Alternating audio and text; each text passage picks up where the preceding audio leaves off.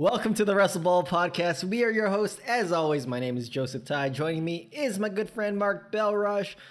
Mark, man, I think we need to address the elephant in the room. Yeah, we done messed up last week. We're looking like a lot of yolk in our faces right now. A lot of yolk in our faces right now. So last week's podcast, we talked down on a certain team and definitely a certain player on said team. And we faced said team on Saturday. Oh, was it Friday? Friday, sorry, excuse me. The result was not as I expected. Now, it's almost as if they knew, they listened to the podcast and it gave them motivation. Now, obviously, we're talking about the Boston Celtics and Jason Tatum. Right off the bat, I think it was just an off game for the Raptors. We were due for one of these bad boys for the last 2 years. Finally hit us. Everyone was just atrocious. Siakam was terrible. But is that because of the Boston defense? I don't think so. I think it was off. There was what was it? I think the Raptors had 25 of the Raptors, 89 shots were wide open looks, which they made only 28%. And the other 25 were open looks, and they only made 40% of those. So it's just an off shooting night. Honestly, and Boston was on fire. I think they were coming off, a 149 win, I think a day or two prior. Mm-hmm. So they've been really hot. When Jaylen Brown is hitting 1-footer 3-pointers in the corner and looking like he's going to go in, and he's confident it's going to go in, and it goes in. It's just one of those. Boston's on a streak right now, and they're hot. So, enjoy it while it lasts. I'm still gonna shit on them, but yeah, it was just that said though, the Raptors were on a pretty hot streak as well to start off the bubble. I think you got to give Boston's defense some credit, and I do think there are some adjustments we definitely need to make. And the other thing too is, and we talked about this last podcast as well, is Pascal Siakam. He needs to step it up a little bit here. Now, are you worried going into playoffs with the way Pascal has been playing over recent days? I'm worried a bit, but I think it's going to be up to Nick Nurse to make adjustments on behalf of Siakam. And then it's going to be up to Siakam to make proper shots or take proper shots, I should say. I think one of the issues I have with Siakam currently is that he has sort of reverted away from the driving and taking these pretty difficult twos, in my opinion. Now, we know that he can make them sometimes, but if he doesn't make them, he tends to get on a pretty cold streak. And I think a guy like Siakam, obviously he's quick, he's an agile, and he's a big, tall guy. And he needs to really get back into the spin moves driving in that he used to do prior, or at least to the start of this current season, that the first 2 months he was absolutely killing it. And part of the reason was because he drives so well. Now, I don't know if that's because teams have started to play defense, started to game plan for him, but I still think he at least to make those attempts instead of just settling for the two. Yeah, it was just overall bad. He was the worst plus-minus player in that game.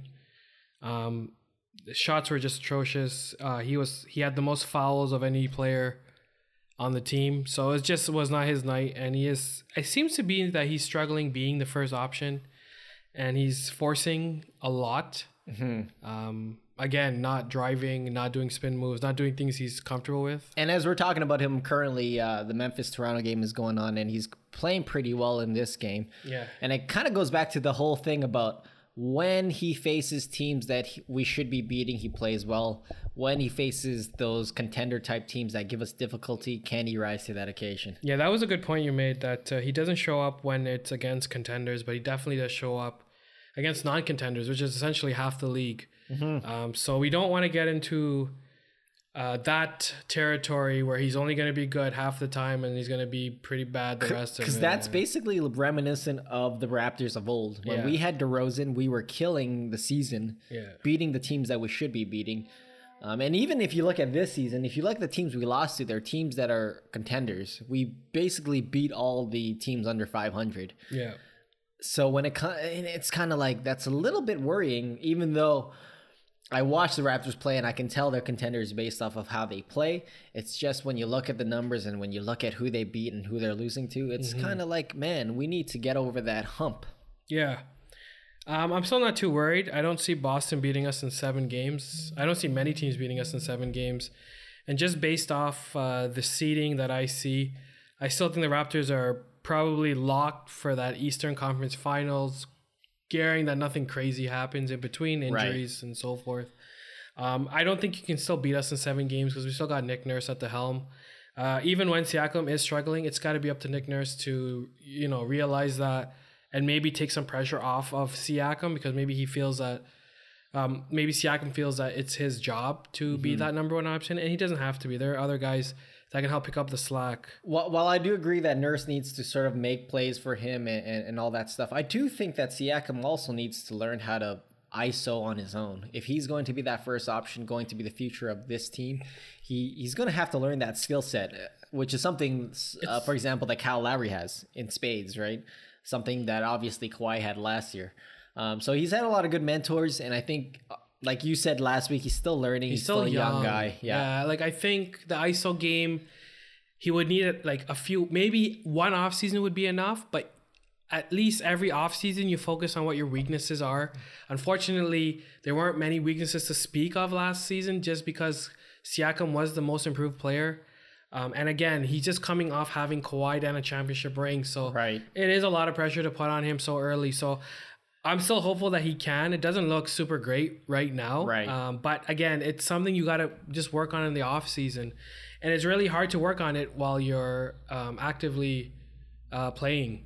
That's true. And the other thing too is it's not really fair to him because the expectations are going to be, high for Siakam, just because we lost Kawhi, our number 1 star.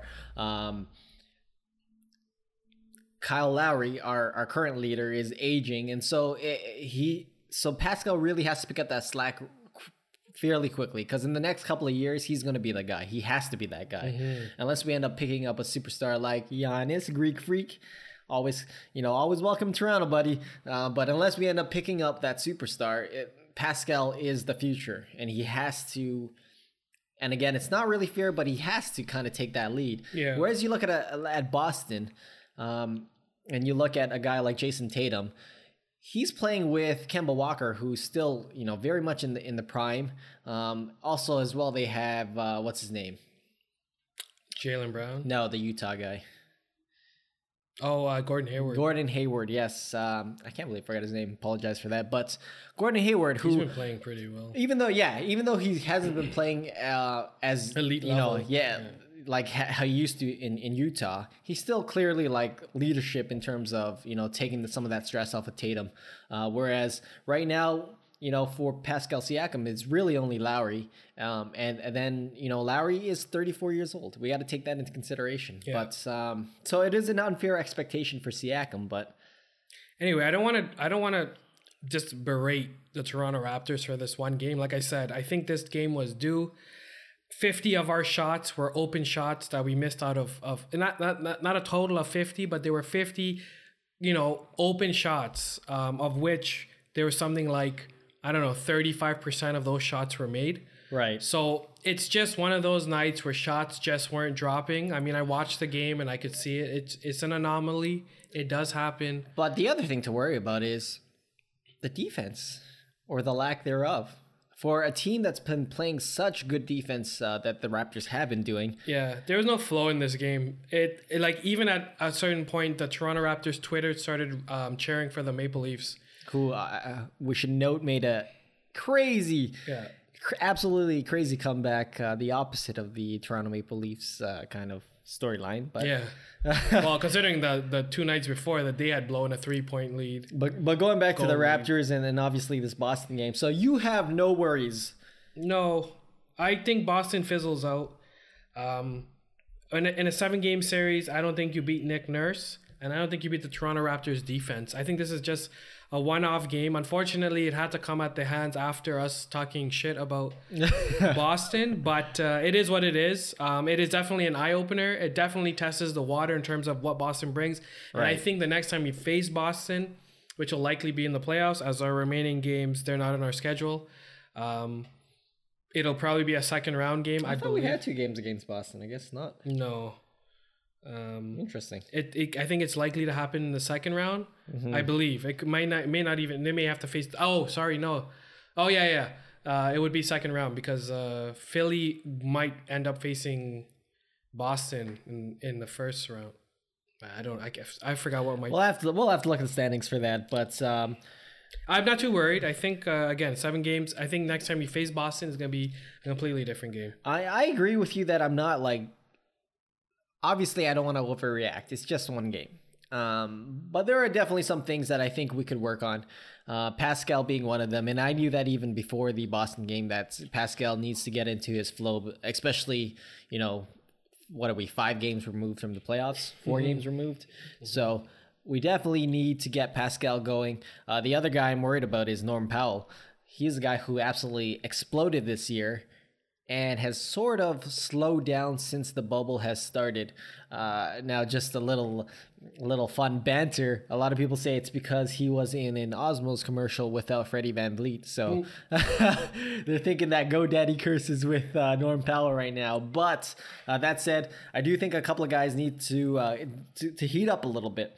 That said, I do want to say, there are guys who are playing well for us. Marc Gasol, who we were worried about last year and the beginning of this year, has played well so far. Obviously, besides last game, VanVleet's been playing well as well. Serge hasn't been getting opportunities though at the same time. So I kind of want to see Serge being utilized a little more.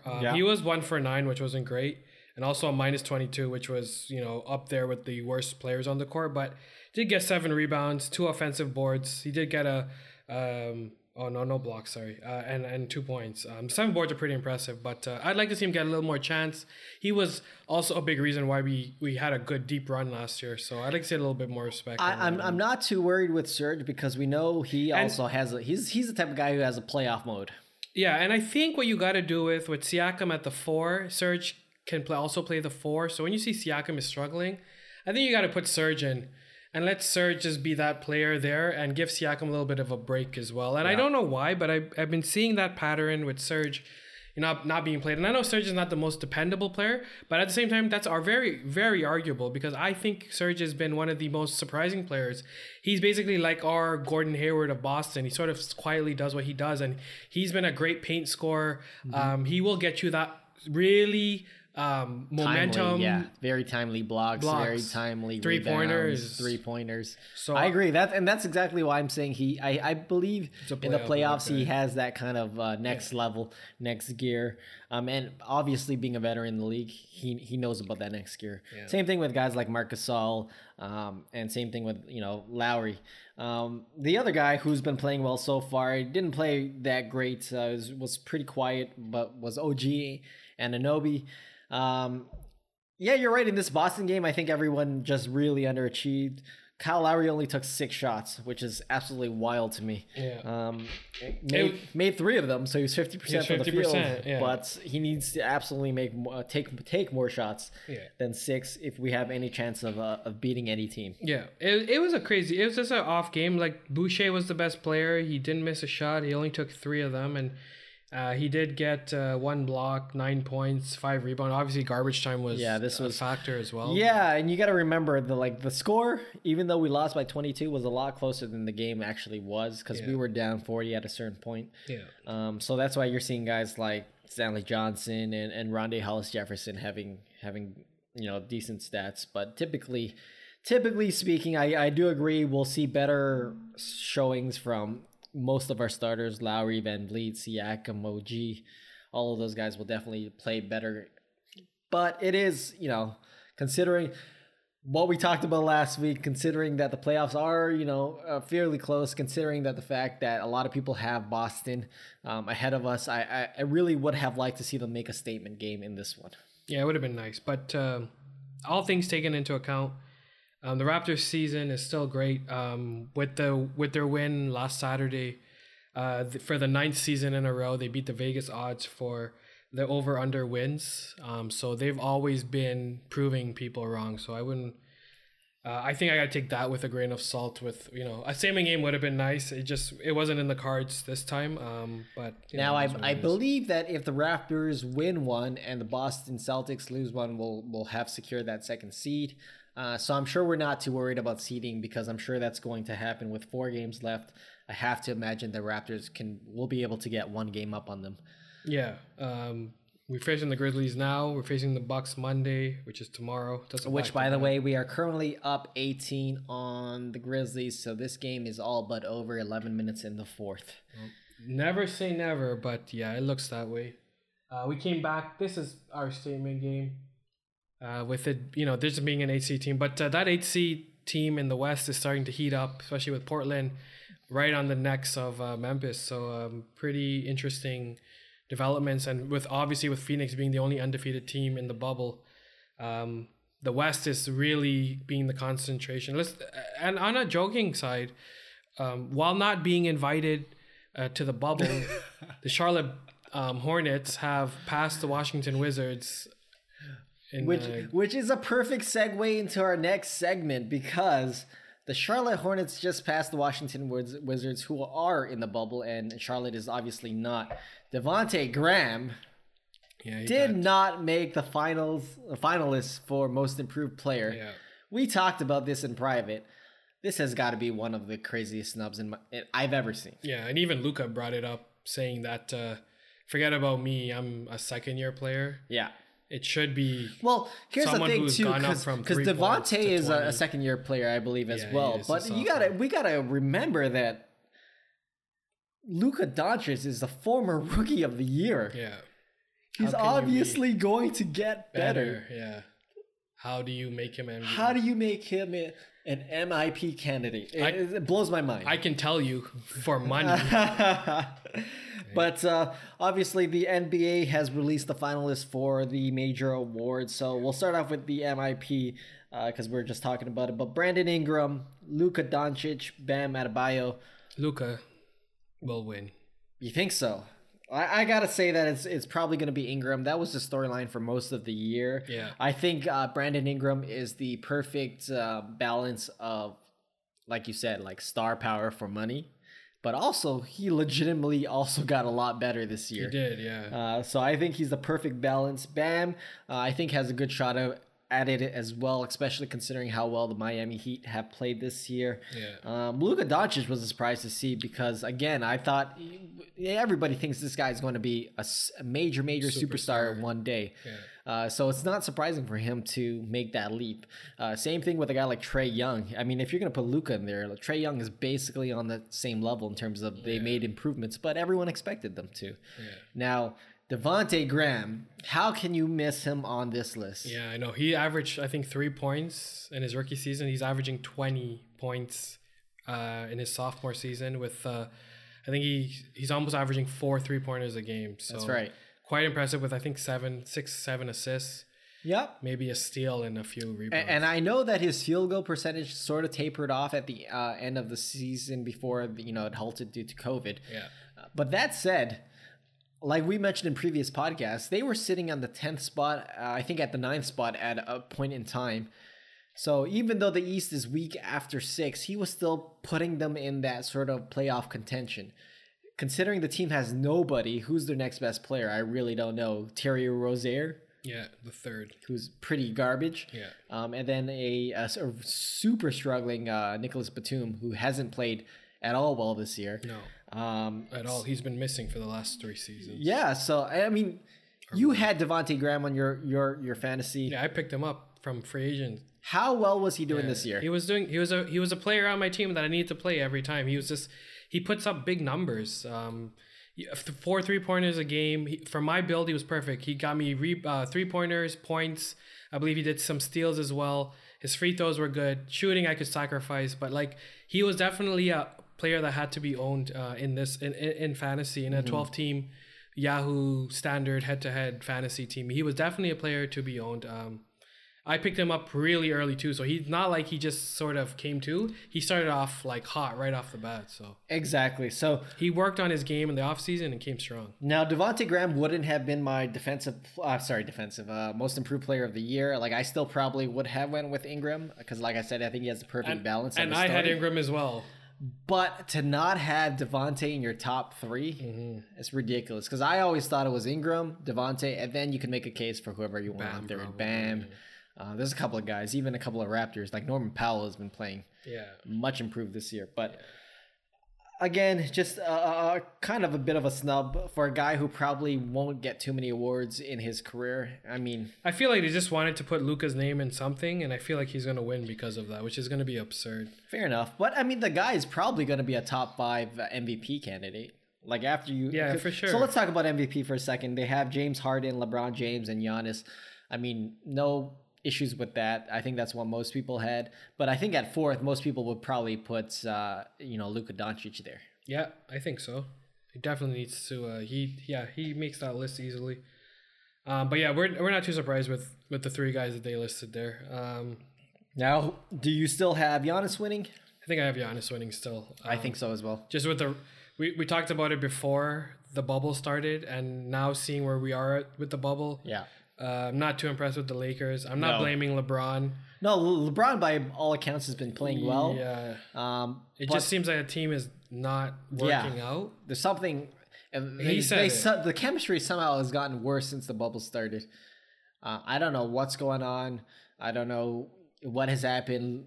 Like you mentioned, LeBron has alluded to the fact that there's some off-court issues. So there's definitely some things they need to fix. Yeah. And mind you, that has nothing to do with being an MVP, but unfortunately, it matters. You need the results. Yeah, it matters. Even if you're playing well and your team's losing. Like we mentioned in the previous podcast that it was really going to come down to these last 8 games.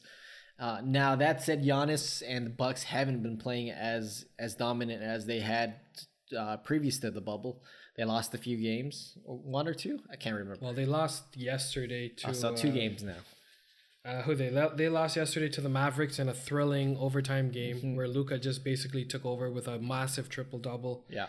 The Lakers lost to the Indiana Pacers with TJ Warren, who's been going off this entire bubble. Oh my goodness! So, yeah, let's talk about that game for a little bit. Lakers versus Indiana. TJ Warren, man. What a guy. And even Oladipo basically saying he's not playing of this planet currently. Yeah. I gotta say, man, this guy is looking like Kawhi out there. He's looking so good. He's taking clutch shots. It's not even just that his numbers are super, super good, but they're winning games, and he's taking those tough last-second shots, those daggers, and he's making them no problem. Yeah, he's been playing really well. I knew he was good on Phoenix. I remember talking to you a little before the fantasy draft, or I guess maybe during the fantasy draft I said, well, we didn't really have a choice of who we took. I said, well, you could take Warren. He's a scorer, but he won't get you much else. That's right. Which is still true. Yeah, still pretty true. But in terms of what he's doing for his team. Now you take into the impact consideration. This guy has having a huge impact on his team. Yeah, and he's dropping like lots of points, 39, 50. I think he dropped 50 a few times. He dropped 39 yesterday against the Lakers. Mind you, Lakers, both AD and LeBron played over 30 minutes. AD got 8 points, 8 rebounds. After resting, LeBron, I believe, rested. LeBron did okay. Davis as well? The previous game to that. I think they both rested or one of them rested. I think LeBron was the only... I could be wrong. Okay. Anyways, definitely at least LeBron rested the previous game. So you'd think they'd come back with a statement game here. But even their other loss, they both played 30 minutes as well. And it's been really strange. They definitely clinched. Ever since they clinched, they've just been on this downfall. I was gonna ask you, do you think that the fact that they clinched the first overall seed in the Western Conference, do you think that is, it definitely could be. They're taking a little bit of a breather here. They definitely could be, but the fact that other guys are playing 30 minutes and winning games, and you guys are playing maybe 30, maybe a minute less, and maybe a little bit more, and losing games is a little scary to me, which it doesn't necessarily mean that you guys are terrible. It means your team is kind of bad because they're not able to pull it out in the times that they're needed, and the times that they're going to be needed, they won't be able to perform. And that's the kind of been the whole story for this whole season, was that the fact that once LeBron goes to the bench, and it's the same thing we saw when he was in Cleveland. Well, the team just falls apart. The team kind of dissipates. So that's something, I don't know, man. I'm not really impressed with the Lakers' chemistry. Going into the bubble, I really thought the Clippers were the one with the most drama because obviously a lot of people were leaving the bubble and this and that. But every time they get on the court, it seems like they're drama-free. Whereas with the Lakers, I don't know, man. I can't differentiate what's off court, what's on court. It's all mixing, blending together. It's very difficult. But it seems like this stuff sort of follows LeBron. I don't know. Yeah. It's not his fault. It just sort of is with him. I don't know, and I'm not blaming him because I think that's really unfair, as he's a very successful player. Right. I originally thought it was D12 maybe doing it, but like noticing the ill effects of AD's like play in certain games and how he's been playing, especially in that Toronto Raptors game where he was just on the perimeter. Mm-hmm. It's just not encouraging. I agree. I definitely agree. So yeah, with regards to the Lakers, man, I think they definitely need to fix things before the playoffs start. With only a couple of games remaining, it's going to be a tall task for them. Yeah.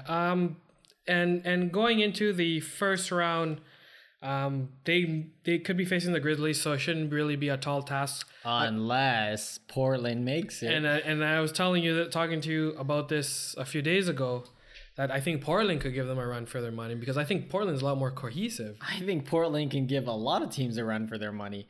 On paper, we've always mentioned how good they are. They're sort of like Philly in terms of how good their team is made up of in terms of players. But obviously through the season, they haven't really shown that. But since the bubbles kind of started, they've been playing really well, minus the last game against the Clippers, which we will get into. But before we get into that, I kind of want to just finish off the awards. So going back to the awards, they had the finalists for Defensive Player of the Year: Rudy Gobert, Giannis, Anthony Davis. I don't think any surprise there. Who do you personally have? Giannis. You got Giannis. I got Giannis. I think Giannis is going to win MVP and Defensive Player this year. All right. Yeah, I don't have any issues with that. If I had to choose as well, I'd probably go with Giannis as well. Yeah. Again, one of the X factors with Giannis is how few minutes he plays, and he's able to do what he does on the floor. Yeah. And I think that's really what's going to propel him for MVP and what's going to propel him for Defensive Player of the Year. Yep. So no issues there. That said, if either Anthony Davis or Rudy Gobert won, I wouldn't be upset about that. I think both those guys have good cases. Yeah. I don't think Anthony Davis will. I think Anthony Davis is the third man out. Rudy Gobert is probably second, just because I think he was defensive last year. So I did think by reputation, you're probably going to be, second in that. You'll get an edge. You'll get an edge for that. So I don't see. I think Anthony Davis is the odd man out. But something that really grinds my gears, and we'll move on from the awards to the final or second final award. Is the Rookie of the Year finalist. Oh my goodness. Which was Kendrick Nunn from the Miami Heat, Demetrius Ja Morant from Memphis, and Mr. Moneybags himself, Zion, the chosen one Williamson, who wasn't supposed to be in this conversation. No. And I was pretty Zion positive this entire year. And just seeing this is really disrespectful to me. That they would even put Zion's name there when he's barely played any games. I agree with you. I think the thing with Zion is if he averaged what he's averaging or played how he's been playing over the course of a whole season, absolutely he deserves to be in that conversation. But when you've only played, I think it was something like 17 or 18 games prior to the bubble restarting, automatically you should be disqualified. Yeah. So to put him in the finalists is very disrespectful. Now you can say as a media person, yeah, I think that he is, on that level of being a Rookie of the Year. But I think you have to take into consideration that when you're actually voting, you have to put it all into perspective. And he's only played less than 20 games in the season. Yeah. I don't know how this got by. And clearly you could probably tell me for money. Again, and it's one of those kind of situations. I was pretty, and I know it's not Zion's fault. It just seems like they're propelling Zion as the chosen one, right? So, I mean, it is what it is. It's definitely going to be Ja that wins. Ja has been quite the focal point on Memphis. I was telling you, I know we were discussing this before in fantasy, before the fantasy draft, that Ja was probably going to be the focal point in Memphis. I don't think anyone thought that they would be in a playoff picture, probably going for another draft pick to help Ja, but here we are, and they're fighting for an 8th spot against the Raptors. They've now come back to 9 points with 3 minutes left. So we're seeing 5 minutes. 5 minutes left. Yeah. Sorry. So it's enough time. So they're definitely a team that could do it. But again, I think Ja easily wins this. I think Zion's name is there just to make it quote unquote competitive. Now to be fair to the media as well, the only defense I have for the media or whoever is voting on this award is the fact that I can't really think of too many other rookies that would compete with Ja. Like even Kendrick Nunn is a guy that's really far behind Ja Morant. Yeah. If I had to make a top 3, maybe I would take out Zion and put in either RJ Barrett or Rui Hachimura. Yeah, those guys aren't really on the level. Again, those guys, aren't on that level. Is Duncan Robinson a rookie? That's a great question. I'm not really too sure. I think that he's made some ground, but he may be a sophomore. I'm just not sure if he is. Yeah, I'm not really too sure. I know that Duncan Robinson's on Miami. He is Miami. Yeah. I know that Tyler Hero is a rookie on Miami. Mm-hmm. So I don't know if they got both of those guys in the same year. No, he's third or fourth year. Okay. Yeah, so he wouldn't be there. So anyway, sorry about that. I didn't mean, but anyway. So that would be my only defense for these media members. But I think, again, when you come down to it, Zion has to be automatically disqualified for playing so few games. So whoever you put in that third spot is going to be more deserving than Zion. Whether it's, like I said, Rui or even DeAndre Hunter played well. Eric Paschal on Golden State. So a lot of these guys could have taken that. Cam Reddish sort of coming around. But yeah, you're right. Any of these guys would have had a better case. Yeah. Just for longevity. Yeah. Moving on to the sixth man of the year, Montrezl Harrell, Dennis Schroeder, and Lou Williams. Yeah, I mean, it's quite strange that you could have 2 6-men. I'm not surprised though. No, I'm not either. But it's just strange to me. I think people really need to understand too is that Montrez and Lou both average like 28, 29 minutes a game, almost 30. Yeah, they have starter minutes. They basically get starter minutes. Yeah. For me, I want to go with Dennis Schroeder. I'm going with Dennis. Yeah, as well. just because I feel like he's more of a legitimate 6-man. Yeah. That said, because the other thing too, right, is Lou and Montrez, they play like key minutes, right? Yeah. They play minutes. They close games sometimes. Yeah. So I don't really consider them 6-man. But it's up for debate because the 6-man award has always been sort of contentious. Yeah. Because like you said, as long as you come off the bench, you're good. But if you're playing 35 minutes, are you really a 6-man? In this case, they're playing obviously 28, 29. Yeah, I'd put Dennis Schroeder because Dennis Schroeder's got a lot more competition in his role where he could be benched at any time. But he does come on the court, he does make an impact, and he does play games, and he does play at a high level. So nothing against Lou Will, who is a repeat. Oh my goodness! By the way, Dennis Schroeder.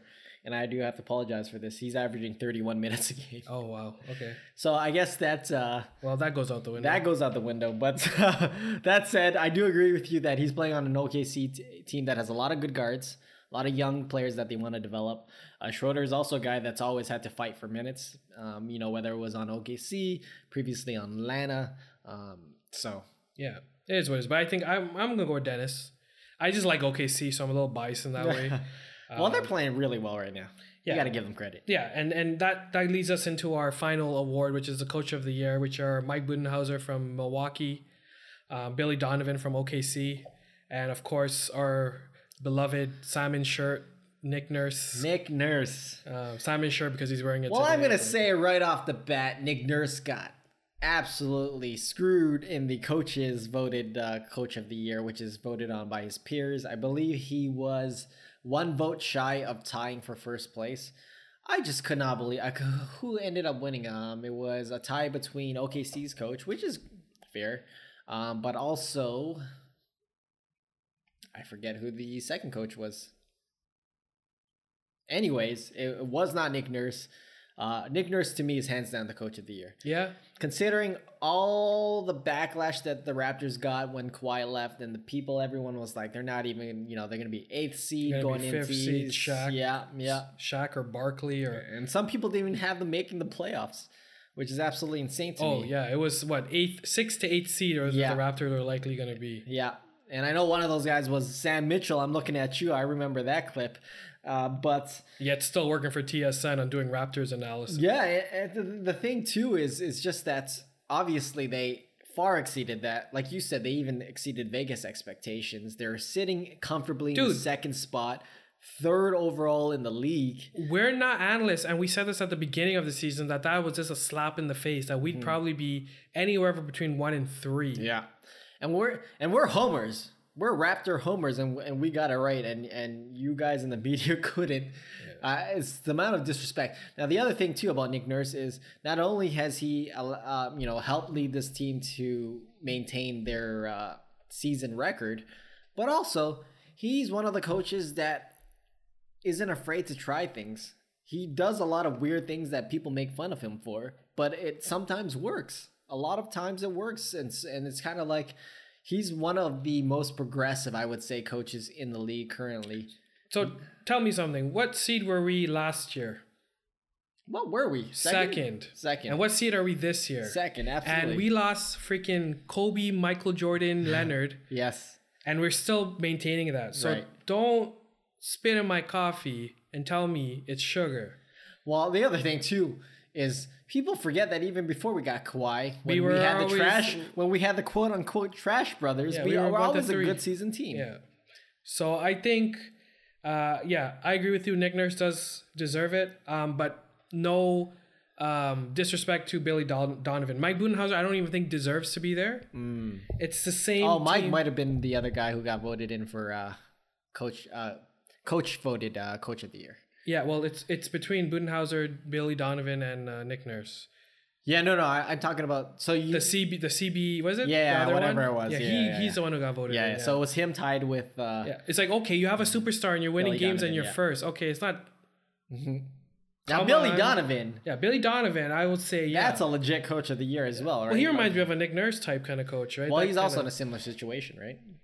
Very similar. Like I said, OKC, I feel is a mirror of the Raptors in the West. Yeah. So this is what I'll say. I definitely think Nick Nurse will win. But if you're going to tell me that I can't choose a Raptor, it's got to be Billy Donovan. Hands down. OKC has jumped expectations. They're making playoffs. They're going to be a problem for teams that don't have their shit together. I agree. So I'm going to leave it at that. So those ends our finalists that they've announced. I'm not sure when the winners are going to be announced, but I assume probably after the playoffs are over. I know they usually do their awards ceremony. Most of it, I would say, is basically par for the course, but there are a few surprises. Obviously, like we mentioned, Zion Williamson for Rookie of the Year. Budenholzer, I guess he makes finalists, but there's no way he actually wins this award. Frank Vogel doesn't make finalists, but Budenholzer does. Like, it's a little strange to me. It is a little strange, but at the same time, Golden State. The Bucks are best record in the league, and not by a long shot. So you got to give some credit to the coach, even though most of us will say it's the Greek Freak. Yeah, it's I mean, you're still first in the West, which is, no small feat. So it's just strange to me that he would make it again. For what reason, I don't know. It's not that much difference right now. I believe it's 55-15 for the Bucks and 51-18 for the Lakers. It's not like crazy, right? So definitely Bucks are definitely the best team in the league regular season. But I think Frank Vogel. I think they could have. If you're gonna put Budenholzer, you might as well put Frank Vogel and just make it a top 4. But I guess maybe the voting ended up. I agree with you. I do. I would have put Vogel ahead. I even probably would have put. Because there's no team in Lakers. It's a 2-man team. I probably would have even put Spoelstra ahead. Oh, Spoelstra, yeah, Spoelstra would have been a good one. But anyway, it is what it is. We'll see what happens. That's right. So those are the awards. I think for the most part, the winners will be who we expect them to be, unless Luka Doncic wins Most Improved. Then we'll have some issues to talk about then. Any other games in the NBA? Well, there's been a couple of games, but you know what?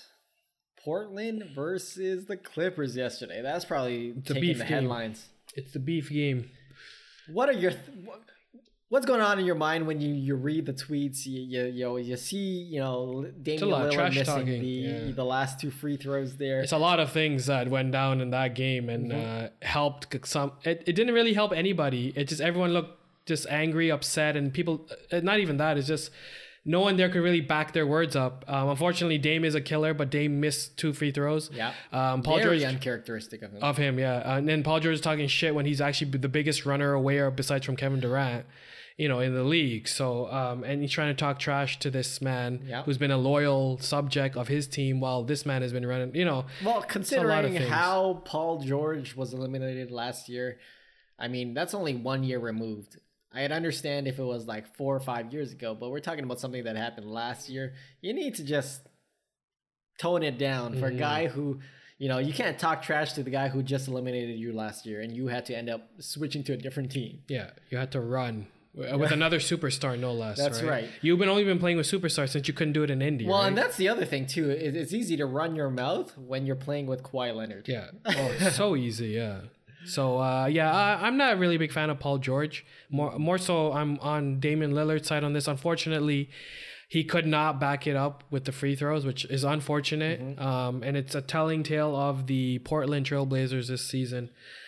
This was a beef game for sure. And this is going to be quite a series should they meet at some point. I don't think they will. Which I don't think they will, no. But if they did, it'd probably be the best series of the playoffs. But going forward, even into next season, this will be a highly emotional game. Definitely Dame and PG, no matter what teams they're going to be on in the future. Everyone's egging everyone on now, right? Like Patrick Beverly, Lou Will, Montrez. These guys are all backing up Paul George because they're a bunch of like LA gangster guy. Not really. Well, Pat Beverly especially. I think he actually got into the tweets instead of responding, saying Cancun in 3 and stuff like that. Yeah, and then Dame is a guy that will have everyone has his back. So like you guys want to scrap. Dame's another guy that just people love, right? He's just a overall legit, genuine dude. Yeah. So it was kind of good to see because as a fan, it's great. We love it. We love to see the drama. Yeah. Well, it is because the Clippers are bringing in a brand of basketball that maybe we haven't seen since maybe the Bad Boys in Detroit. Probably not to that level. Yeah. But like I'm just saying, they're going to be the trash talker. Though. Like I don't Kawhi think doesn't want to. I don't think Kawhi wants to play that way. I definitely don't think Doc Rivers wants to play that way. No, but I think those guys that we've mentioned do want to play that way, right? Yeah. Like Paul George is an LA kid, right? So he wants. Well, we all know Pat Beverly and Montrez and Lou. And Lou. They made a point last year to play, hard, aggressive, hard-nosed D kind of basketball. Yeah. And we're seeing it portrayed now out into the trash talk and all of that stuff. I personally have nothing against the trash talk. I think it's awesome. But that said, like, Paul George, man. Come on, man. Yeah. Pick and choose your battles, man. Yeah. And he's not going to. So that was a very interesting ending. Well, that's the other thing, too. Paul George didn't play the last 5 minutes of the game. Ooh, that's a very good point. So it's like, how can you trash talk when you didn't even play the last 5 minutes of the game? When Doc didn't trust you to be on that court. So yeah, that's a big and Dame didn't even. I don't know if Dame brought that up or not. I don't know how far these Instagram tweets. No, so Dame basically just brought up the fact that he eliminated both him and Pat Beverly when Pat Beverly was in Houston, kind of saying, these guys know what I can do in the crunch. So I missed these 2 free throws, but they know what I can do. Yeah. So that'll be interesting. But a little fun banter, although it's probably to them it's not just fun banter. But again, I like to see it. When the Raptors faced Orlando, I loved the clash between Kyle Lowry and Aaron Gordon. It just seems like guys are going at each other. Probably because they've been locked in a bubble. All they can do is think and play basketball and win this tournament or championship. So I can understand the animosity, testosterone levels are high right now. Yep. Another good game was the Utah Jazz and the Nuggets that went to double overtime. Yes, it did. The Jazz was leading more or less the entire game, only for Denver to come back and take it to overtime. That's right. I believe possibly both times, but I think Jazz may have brought it back one time to make it to a double OT. Yeah, so I believe Jokic actually got a go-ahead bucket in regulation or the first OT, but they didn't count it because the clock didn't start. So a lot of weird things happened in that game, and a lot of players stepped up. I watched the end of the first OT and the all of the second OT, and one of the guys that I thought just absolutely killed it Jamal Murray. Yeah, he was very good. In the crunch time, my goodness. Yeah. Played super well. Another guy who's been playing well for Denver throughout the entire bubble is Michael Porter Jr. And now we're starting to see why he was a former, projected lottery pick until he got injured. This guy's a legit threat and almost plays perfectly well and complements Jokic's skill sets very well as well. But overall, just a good game. Not a lot of drama, but a lot of good plays. A lot of good team plays, actually. Yeah. You want to see team defense, team offense. Yeah. Like, this was the game to watch. That's right. This is all like simulation-based gaming right here. Yes. No superstars, no mega stars, just good old like Donovan Mitchell basketball. also played very well. Yeah. Jokic played very well. Yeah. So a lot of guys. Gobert played well. All these guys stepped up, and it was just like both teams playing at their peak. Yeah. That said, I don't think Utah is a deadly team. I think they're sort of stretched too thin because they have Bogdanovich and Joe Ingles, which are essentially the same player. Right. And they got, I think it's Joe Ingles at the 4. Well, the other thing too is it works. They got Gobert, but the other thing is that's the thing though. I just don't believe in Gobert and Mitchell leading you to the promised land. Yeah. Don't get me wrong; they're both great players, but I just don't believe them leading you to the promised land. Whereas a guy like Jokic, I could see it. He gives me that Dirk vibe where he possibly could lead a team into. But he's a smart player. He doesn't get flustered. You can depend on him in the clutch. He doesn't take pressure on in a negative way. Yeah. That I've and seen. he relishes that leadership role. Yeah. Not to say that Donovan Mitchell or Gobert don't relish that role, but I feel like Jokic relishes it and doesn't let it bother him. Whereas I feel like I'm sure Donovan puts a lot of pressure on himself. And Gobert, I feel like he's always got something to prove, especially since his incident this season, where he's probably got to prove himself now. Right, exactly. It's just poor attitude from a kid, right? So anyway. Whereas Jokic, I just feels so seasoned, so veteran. Yeah. But that was a great game. Obviously, a very close one went into double OT. Nuggets winning by 2. And the Suns have kept their streak alive, 5-0 in the bubble. Yeah. Beat Miami yesterday. Yeah. I believe Jimmy Butler's been away for the last 3 games, if I'm correct. So obviously this isn't Miami at their top, at their peak, but this is still a pretty big victory for the Phoenix Suns. And funnily enough, this is the longest streak that Devin Booker has been on in his entire career. So good for him. I think Devin Booker's been listening to this podcast too, because he's really turned it up since we absolutely turned it up. So I love to see it, man. This is a guy that we thought we've always liked Devin Booker. I think in terms of skill sets, he's on that level, but I think he's sort of graduating from the Anthony Davis, the Trae Young level, and starting to putting meaningful impact.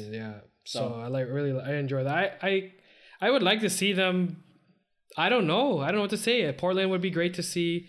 I don't really want to see Memphis in the playoffs because I feel like they're just going to get trampled on. I agree with that. And I want them to get a draft pick so they can do something next year, or at least build. Suns would be interesting as well because obviously Booker, and then you got DeAndre Ayton inside. But I don't think Suns will pass Portland.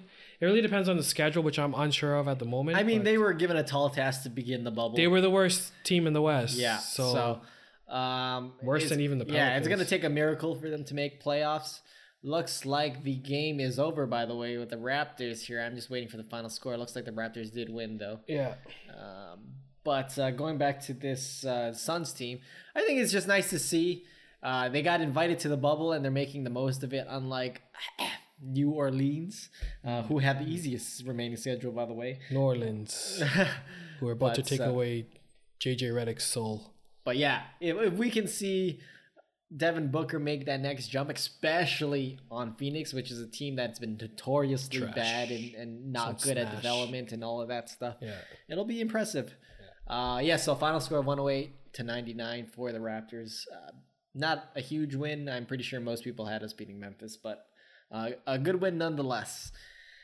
And finally, the other, as you mentioned previously, the other big loss was the Bucks to the Mavericks. Yeah, it was a good game. That also went into overtime.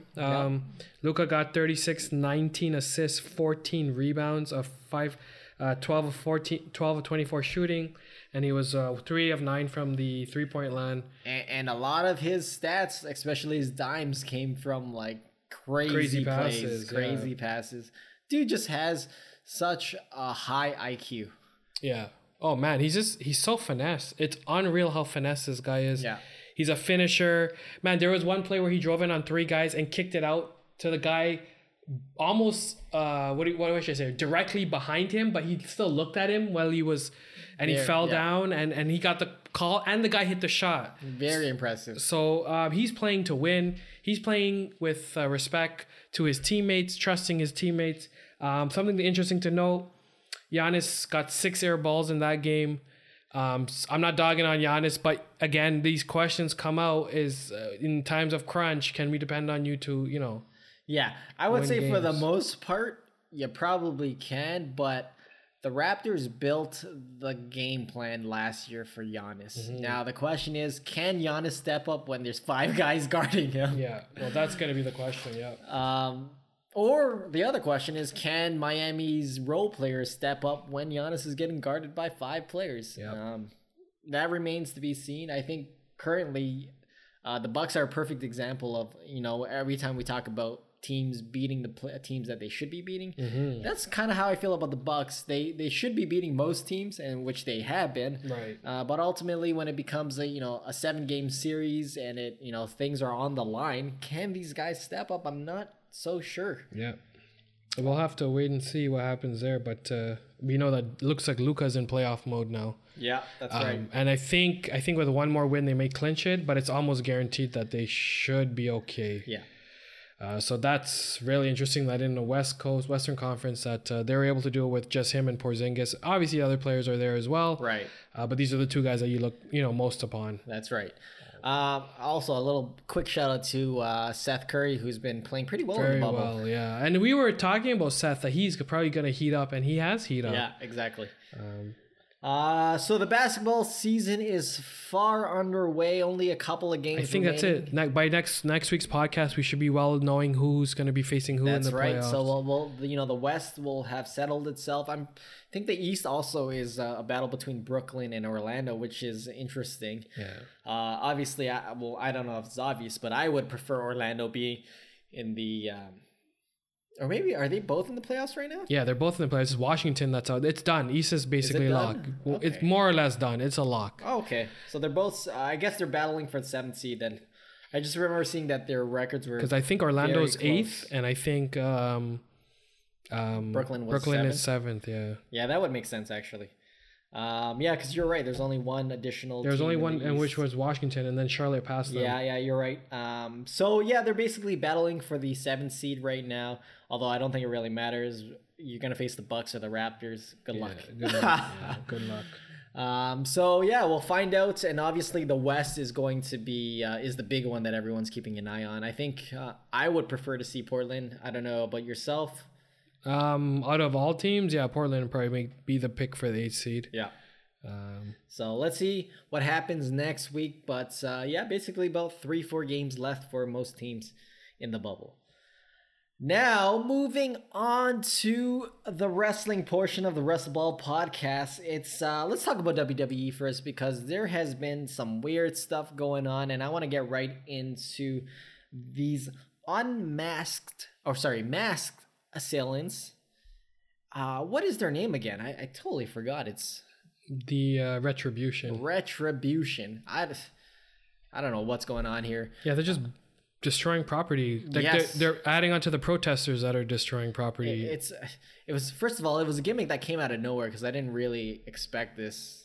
Now, do you have any guess as to who this group could be led by, or who's involved, or what's going on? This is the Light Order, led by Eric Rowan, and to fight the Dark Order, which is being led by Luke Harper. Yeah, I mean, that's probably as good a guess as we're going to get. I really don't know. Based off of, what I've seen when they came on SmackDown and destroyed the wrestling ring, and then on was it Raw where they lit the generator on fire or some garbage like that? Mm-hmm. Like, I don't know, man. This, to me... And they all look like wieners. They don't look like wrestlers. I was going to say, they kind of remind me of, like, development NXT guys. Like, who are in development. Yeah. In development. Yeah, like development to the development. Yeah. But they're 2 years away from being 2 years away from entering the NXT. But nonetheless, it's a weird gimmick. I don't really know what's going on. I'm not really too excited about it. WWE, I guess, has to make a little bit of noise. I'm not sure if this is the way to do it. Yeah, they need something to hook people on. So it definitely was interesting because they also had Shane McMahon's Underground to the World. Oh, yes. Which was just like Fight Club. Fight Club. Mixed with wrestling. Essentially what it was. Yeah, it's Fight Club. Yeah, basically.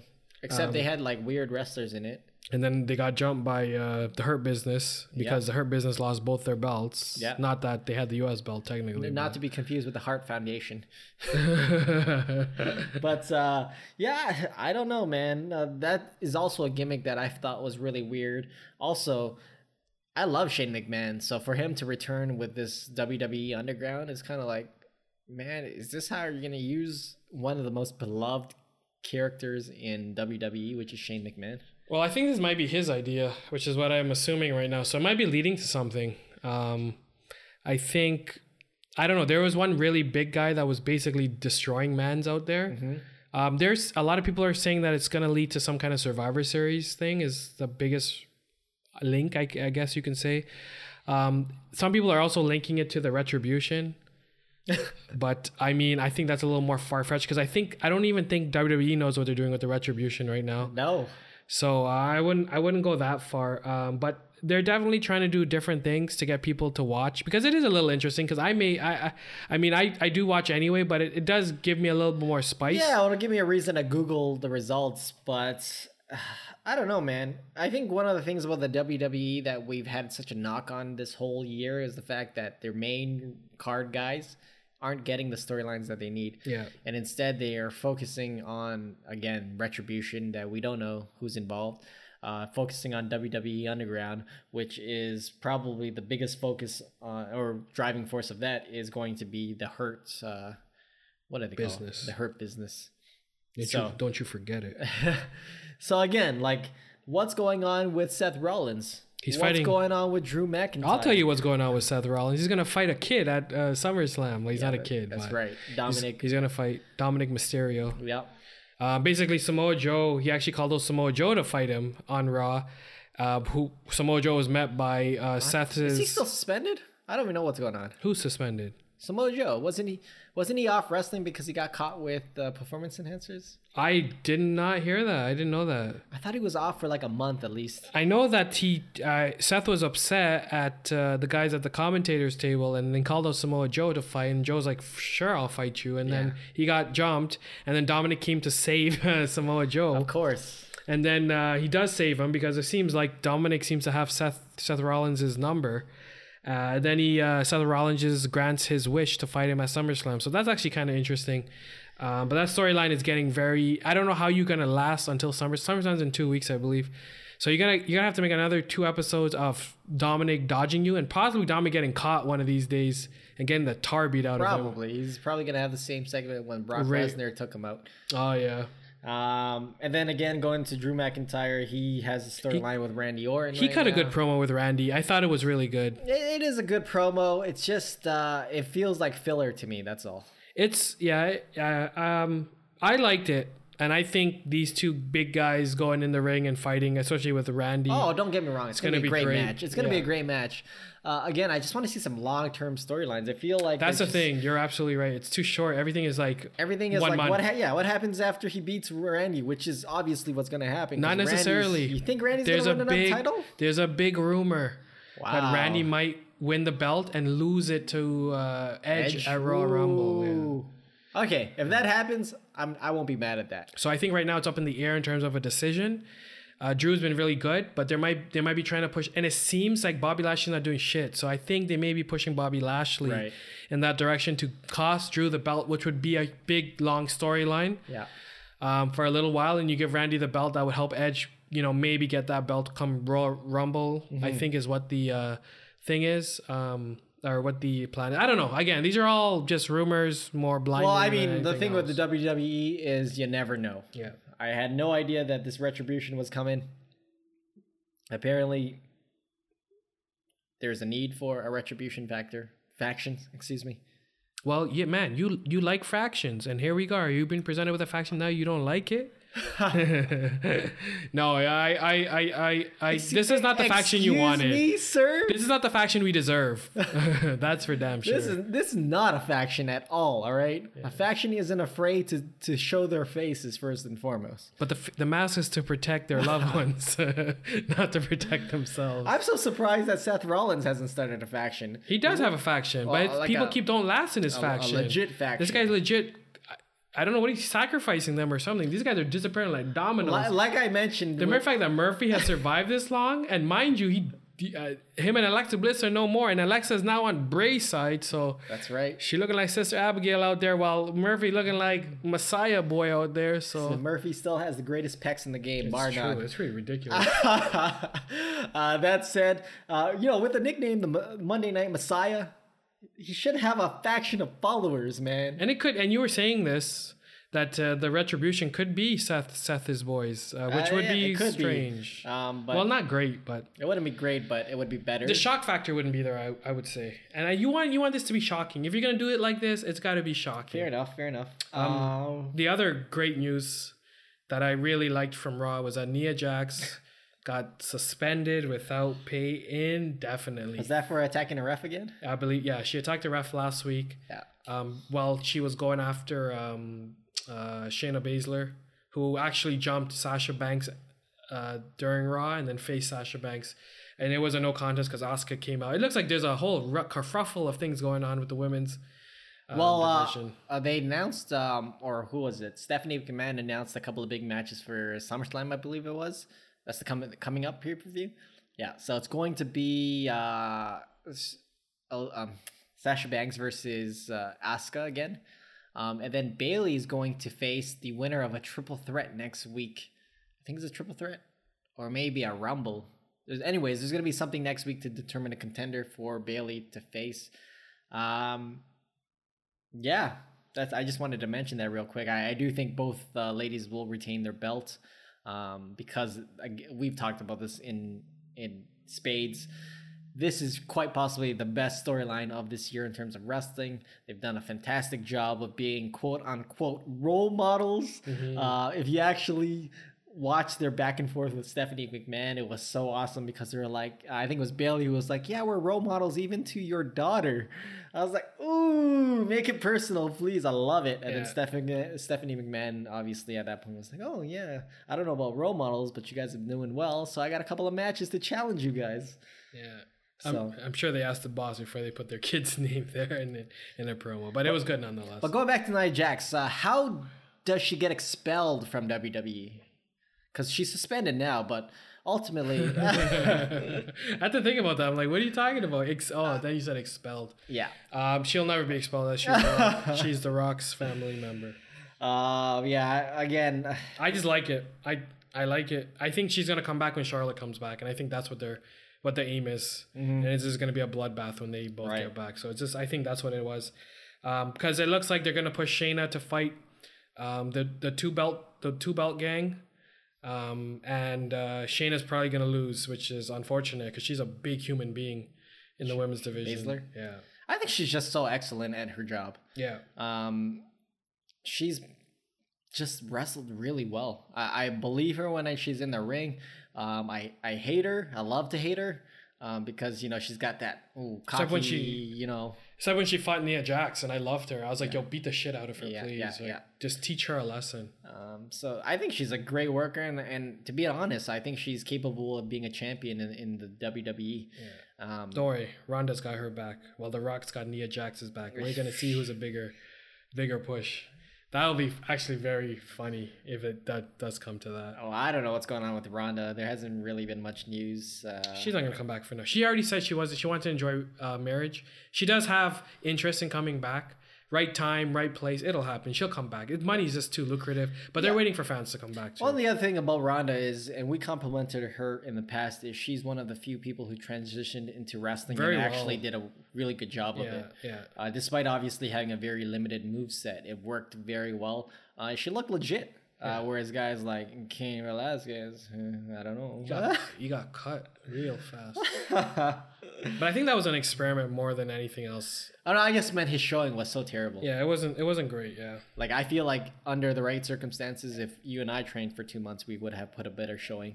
I mean, the fact that the Green Arrow put on a better showing, is pretty embarrassing, you know. Yeah, but he actually likes wrestling, whereas I don't know if Cain Velasquez understands wrestling. Although he's Mexican. Cain Velasquez is a professional athlete. He should be able to transition well. It's sometimes hard to pull your punches when you're used to just not pulling your punches, right? I guess, maybe, I suppose. Like when you go into fight, some guys have the mentality, I gotta hurt you. But in wrestling, it's like, I definitely have to look like I'm hurting you, but I don't want to hurt you. Right? I suppose. For the most part. Yeah.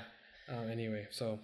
So not too much going, well, I mean, a lot of stuff going on in WWE, but nothing really impactful.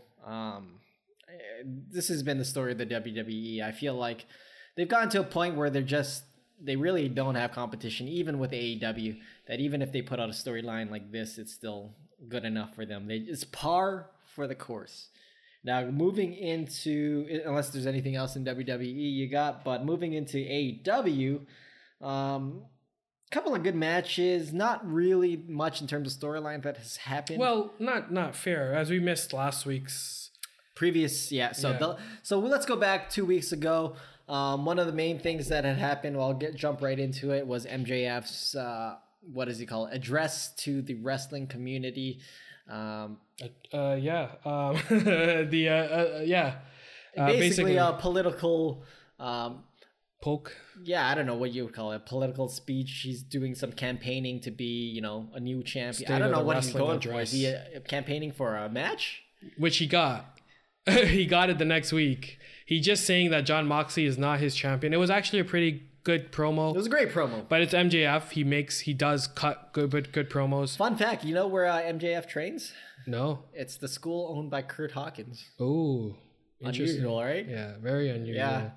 But anyways, so best promo in the game, including that address to the wrestling community. Really awesome. I loved it. Even the week before that, remember when he had that match? But he put a lot of good points in there that like I never thought about before, because we were talking about this 2 weeks ago. I think that Jon Moxley starting to get stale now, and MJF picked up on that really fast, and he did display that little bit of realism. Oh, he's very self-aware. Yeah, in his speech, that the kayfabe and reality sort of blending there, and he said a lot of interesting things. That Jon Moxley disappears for a little bit, comes back, he chooses his opponents, he's dictating, while like guys who have never lost in a singles competition, they're not able to do it. We're being shafted because we may not be liked with the upper management. This is clearly like bullshit. But I was about to say, much like a politician, he did put a little BS into that, because I think Cody Rhodes had commentated on his whole speech, and he said, there's a lot of embellishment, like when MJF said that he's the highest rating, when his matches are on, he's the highest rated, which is not true apparently. Jon Moxley, I think, is still probably puts in the most viewers and all that stuff, but I mean, this is all kayfabe anyways. And MJF, awesome promo. The thing about MJF is, and not MJF, that AEW is MJF has no one to fight. There's nobody. The guys that he has to fight are Kenny Omega, Hangman Page. He's already fought Cody once, and it doesn't look like they're pushing that anymore. Well, I think what they want to do with MJ right now is make him fight lesser competition. That's why, to kind of hold back, to kind of say, he's, it's the kind of heel thing to do. Make your title run the easiest possible, right?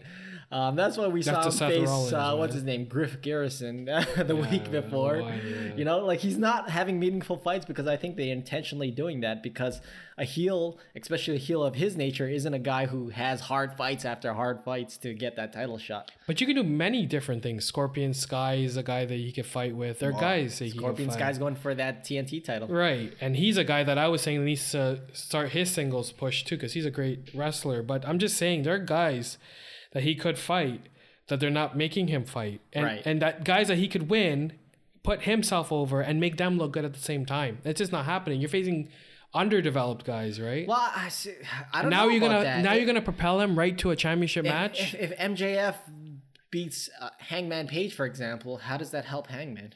It doesn't. Yeah, I see your point. If he beats Kenny Omega, how does that help Kenny? It really doesn't. But Kenny doesn't need help. Yeah, that's fair. Hangman maybe yes, because Hangman's an ROH guy, so he's still not pinnacle. He's like a borderline superstar, like an all-star borderline superstar. Yeah. Well, Kenny's done everything, so it doesn't really matter if he loses one match to MJF. He could next week be a championship contender, right? Yeah. And people will watch. You're right though, in terms of Hangman Page anyway. But you got to put him against guys who. Well, for me, like MJF, he should be beating guys like Darby Allin. He should be facing guys like Pac if Pac ever decides to come where back. Is that guy? I don't know, but these are the guys that like you imagine being a contender one day, but aren't actually contenders, right? Now I'm really interested about where Pac's been missing for how many months since the COVID started. Yeah, I don't know if it's a personal decision, a visa thing, or what have you. He's been missing out of action. Haven't heard much about him. A guy that obviously we both are big fans of. But again, these are the guys that I feel like MJF should be facing. I wouldn't want him to face the top guys like Hangman Page or Omega or any of those guys. He should face a couple of Dark Order guys or something like that. Get a couple of wins under his belt that way. Yeah, I guess, but he's getting a championship title shot now, so it's happening. So we'll see where that goes. So he'll face Jon Moxley at the All Out pay-per-view on September 5th for AEW. So a few weeks out from that. And so let's link that back to the Darby Allin versus Moxley match that happened on this past Dynamite. You had a chance to see that fight? Yes. And obviously MJF tried to interfere on that. He hit Moxley with the AEW Heavyweight Championship belt. Busted him right open. Yeah. That's classic MJF. What'd you think of that match? It was what it was. Skinny guy versus Jon Moxley, who's a bigger body. Yep. I didn't really like the match, but the match portrayed what it needed to portray, which is just Jon Moxley and little brother Darby Allin. I hate that, by the way, because they're really like, Jon Moxley really likes Darby Allin, sees him as like a brother or whatever you want to call it. Like protege or something. Whatever. He beat him up for the most part. Darby did a little bit of moves. The match was done. I think they both did they both wrestled well for their standards, like in terms of Moxley and even Darby, and I'm not a huge fan of Darby at all. Yeah. And I still am not a fan of his style, but I mean, for his style, he executed well. And I did like the kind of lead up. I know you were saying it's kind of weird, but I did like some of the promos that Moxley did when he said, when you're down, stay down. When I tell you to tap. But if he's your little brother or your little protege, would you do that? So then why would he do that? Yeah. Like, it's kind of silly to me. And even the ending, when he beats him, he just like hugs him and stuff like that. It's like, all right, dude, like you're kind of, I understand you respect the guy. And right. Maybe you are trying to keep, this is part of your kayfabe, but it's just unusual. It's a little unusual. I didn't really like it that much. I mean, that's the whole thing with AEW. Everything's been unusual. We talked about it in the past with Cody Rhodes when he faced Sonny Kiss. And also even with Kenny Omega when he beat the crap out of was it Jungle Boy? Yeah. Oh no, Marco Studd. Yeah, that's right. So AEW, it seems like that's one of their things now. They just do the unusual. It's unbelievable. It gets people talking, I guess. Yeah. Something that I really want to point out. Matt Hardy cut a promo about him wanting to be his true self and not these 50 characters, multiple split personalities that he seems to derive from. And then your boy Sammy G. I was going to say, this feud is looking like it's going to culminate in one of the greatest hardcore matches of all time. Yeah. So what were you going to say about Sammy G? I love it. I thought it was really good. Well, what did you love exactly? Tell the viewers exactly what went down. Just pulls out a table, smashes him through a table, and he busts him open pretty pretty good. He busts him before he even smashes him through the table by throwing a chair in his face. Yeah, it's gonna be a brutal match, and I think Matt Hardy told him just go all out. I don't care, and I think it's gonna beautiful chemistry. And then Sammy G, I don't even know what that was, like a 540. I don't know what it was. Twist. It was amazing. Yeah, it was insane. I would highly encourage you guys splash. to watch it on YouTube if you haven't seen it. It was quite the brutal beatdown. Yeah, and I loved it. Sammy G, man, we all knew that this guy was a good wrestler. And he's just continuing to show it. And that 540, whatever it was, splash or whatever, awesome. Matt Hardy took it on the chin, busted wide open. Great little segments. And again, I'm really excited for whatever match they plan to have. Yeah. It's going to be interesting to see where it goes, but it obviously started off great. So I think this match has a lot of potential to be maybe even match of the year. So. Oh, absolutely. Absolutely. Like if Sammy G can get a title or something this year, I'm going to put him in my top 5. Yeah. He's been wrestling so well.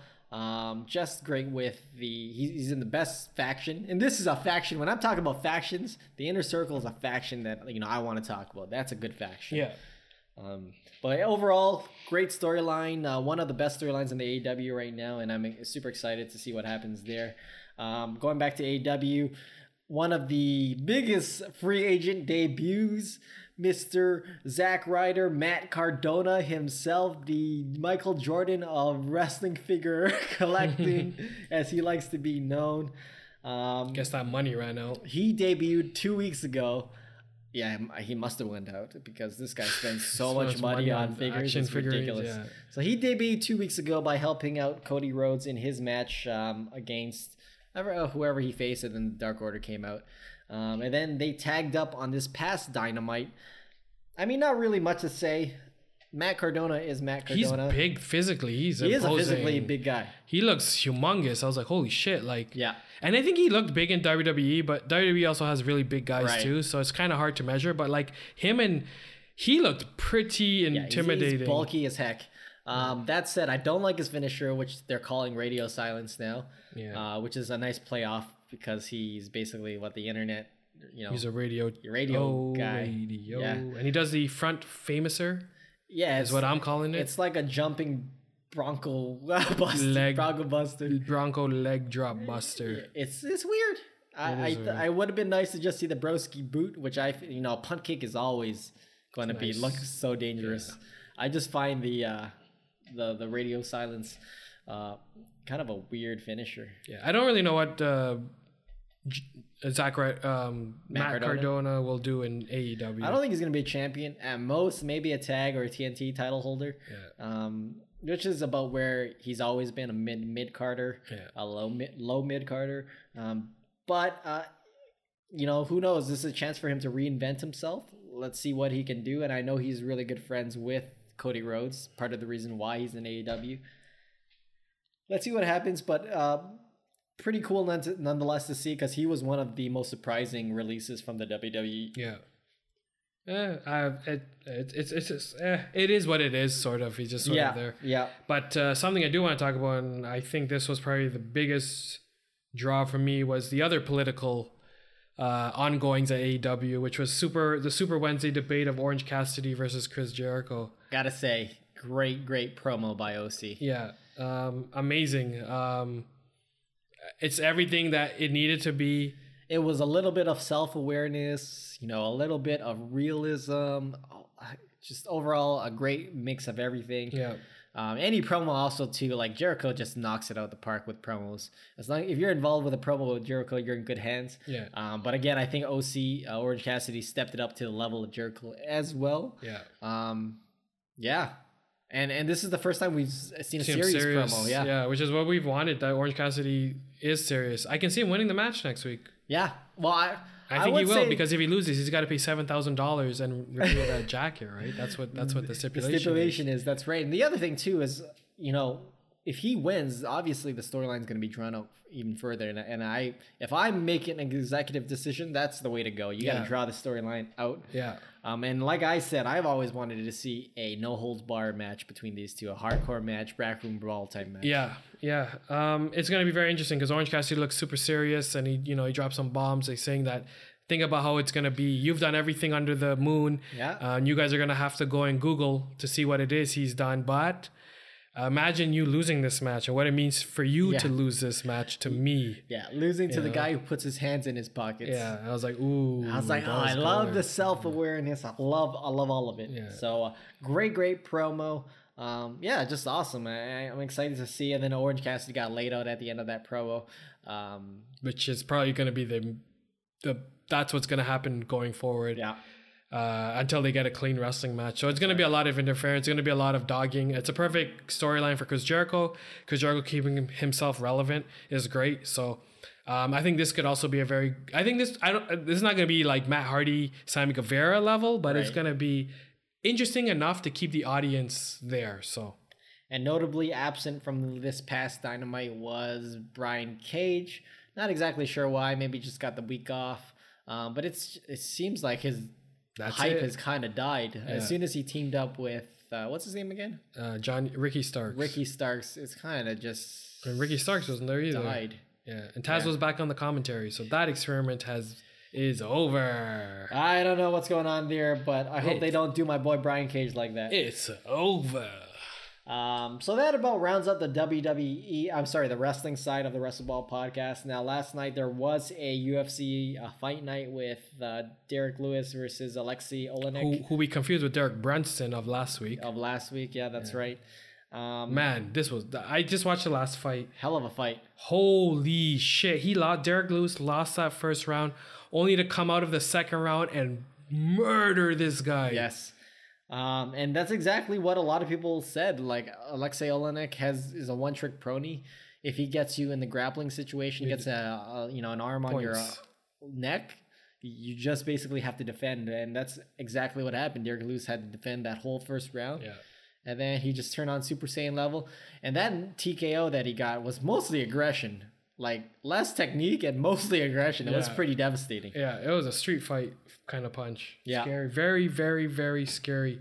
I didn't watch the Weidman fight. It was okay. The thing about Chris Weidman is obviously he got the victory, but he just didn't look like a contender in that fight.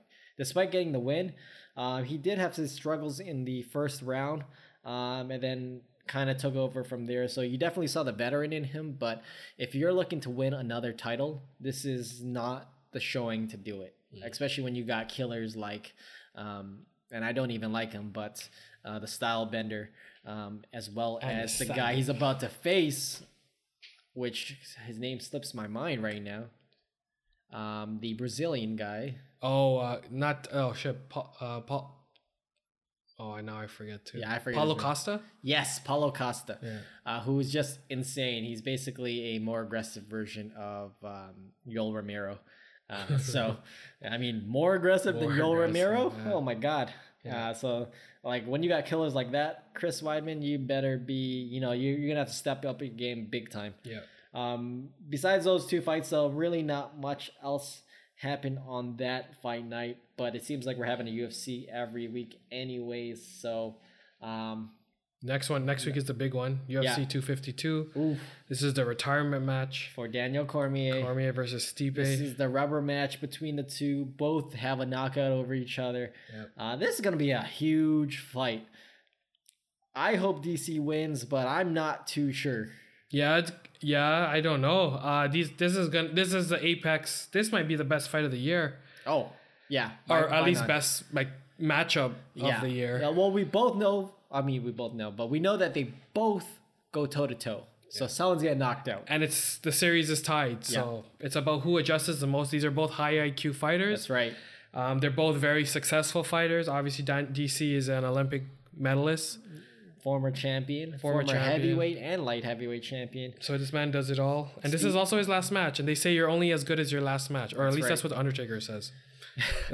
And I'm sure given the competitive drive that DC has, that he is going to show up in the best, form of himself. Yeah. Considering that, this is your retirement match. This is a match. This is it. This is it, yeah. Your boy Sean O'Malley, Sugar Sean O'Malley, co-main eventing, so that's big. And he's fought pretty recently, I think, maybe just a month or two ago. Yeah. So he's been very active this year, and he's looked good since his return. I'm excited. He's undefeated, so I love undefeated guys, as you know. Yes. To keep undefeated streaks going. So he's going up against Marlon Vera. I don't know much about. I don't really know too much about him so either. I'm gonna say Sugar Sean's gonna. I gotta go with Sugar Sean O'Malley as well. Just a good dude. Yep. We got JDS Junior Dos Santos against Rosenstruck. I think Rosenstruck's gonna win that one. I think so as well. Junior Dos Santos has his time has passed. So it is what it is. Should be another big name on the card though. So it's gonna be a good card nonetheless. John Dotson's also facing. I don't know. Merab. Yeah. Devali. I don't really know this guy, but John Dotson's always a contender in the 125 division. Yeah. And then That's should be a good card next week. So I'm excited for that. By next week, the NBA is gonna be playoff time. We got DC's retirement today. Hopefully the Leafs win today. Oh yeah. It's Game 5. Win or go home. Win or go home. Win. And again, as we mentioned, the Raptors just beat the Memphis Grizzlies. They've locked that second seed, so we are good. And I think Boston might have to lose one still. No. Okay, so we've locked the second seed. Let's rest our guys and get ready for the playoffs. Yeah, we've locked the second seed. Yeah. So that about ends the Wrestle Ball podcast. Obviously, a lot of basketball, some wrestling stuff going on. Nothing really too crazy right now, but ball's picking up, and I think that's yes. I think wrestling has been the heavier weight on our podcast, but this week, basketball's definitely been the talk. It's back, baby. Oh, it's back. Yeah. So I think it's only going to get crazier as next week we're probably going to be previewing playoff matches. Oh, absolutely. With all the chirping that's going on. Yeah. I mean, even though it's a weird season, might be the funnest season that we've had. Oh yeah. In terms of, the competitive level and all that stuff. Yep. So that said, Mark, any last words? I'm going to say go Leafs go. Hopefully you guys win tonight. It's a big match, and NHL is also getting pretty excited. A lot of teams have been eliminated already. Teams that you wouldn't have already know. I'd like to have touched on it, but it is what it is. Yeah, I mean, we could talk briefly about it, but I thought the NHL restart was a little bit weird in terms of how they formatted it. They had the 5 to 12 guys playing the tournament to make the playoffs. So I'm assuming it's sort of like a bye for the first 4 ranked teams. Yeah, it's a little strange. I don't know. Strange, but structure, but it is what it is. Go Leafs. It's a strange season, right? So go Leafs, go. I think Montreal actually just knocked out Pittsburgh. Yeah, that's just wild, huge. Right? Yeah, even before the playoffs start, Pittsburgh's out. Yeah, is Washington? I think they're in. Don't quote me on that. I think were they part of the top 4? Maybe. I believe so. Yeah, they were a good team. Yeah. Going into it, but Washington's another team that we both like because of Ovechkin, and he won. So yeah, I'm glad he's like Dirk of Washington. Yeah. So, anyways, guys, take care. Have yourself a good rest of the Sunday. And the weather's getting good out there. Make sure you get outside and enjoy what's left of the summer. Take care, guys.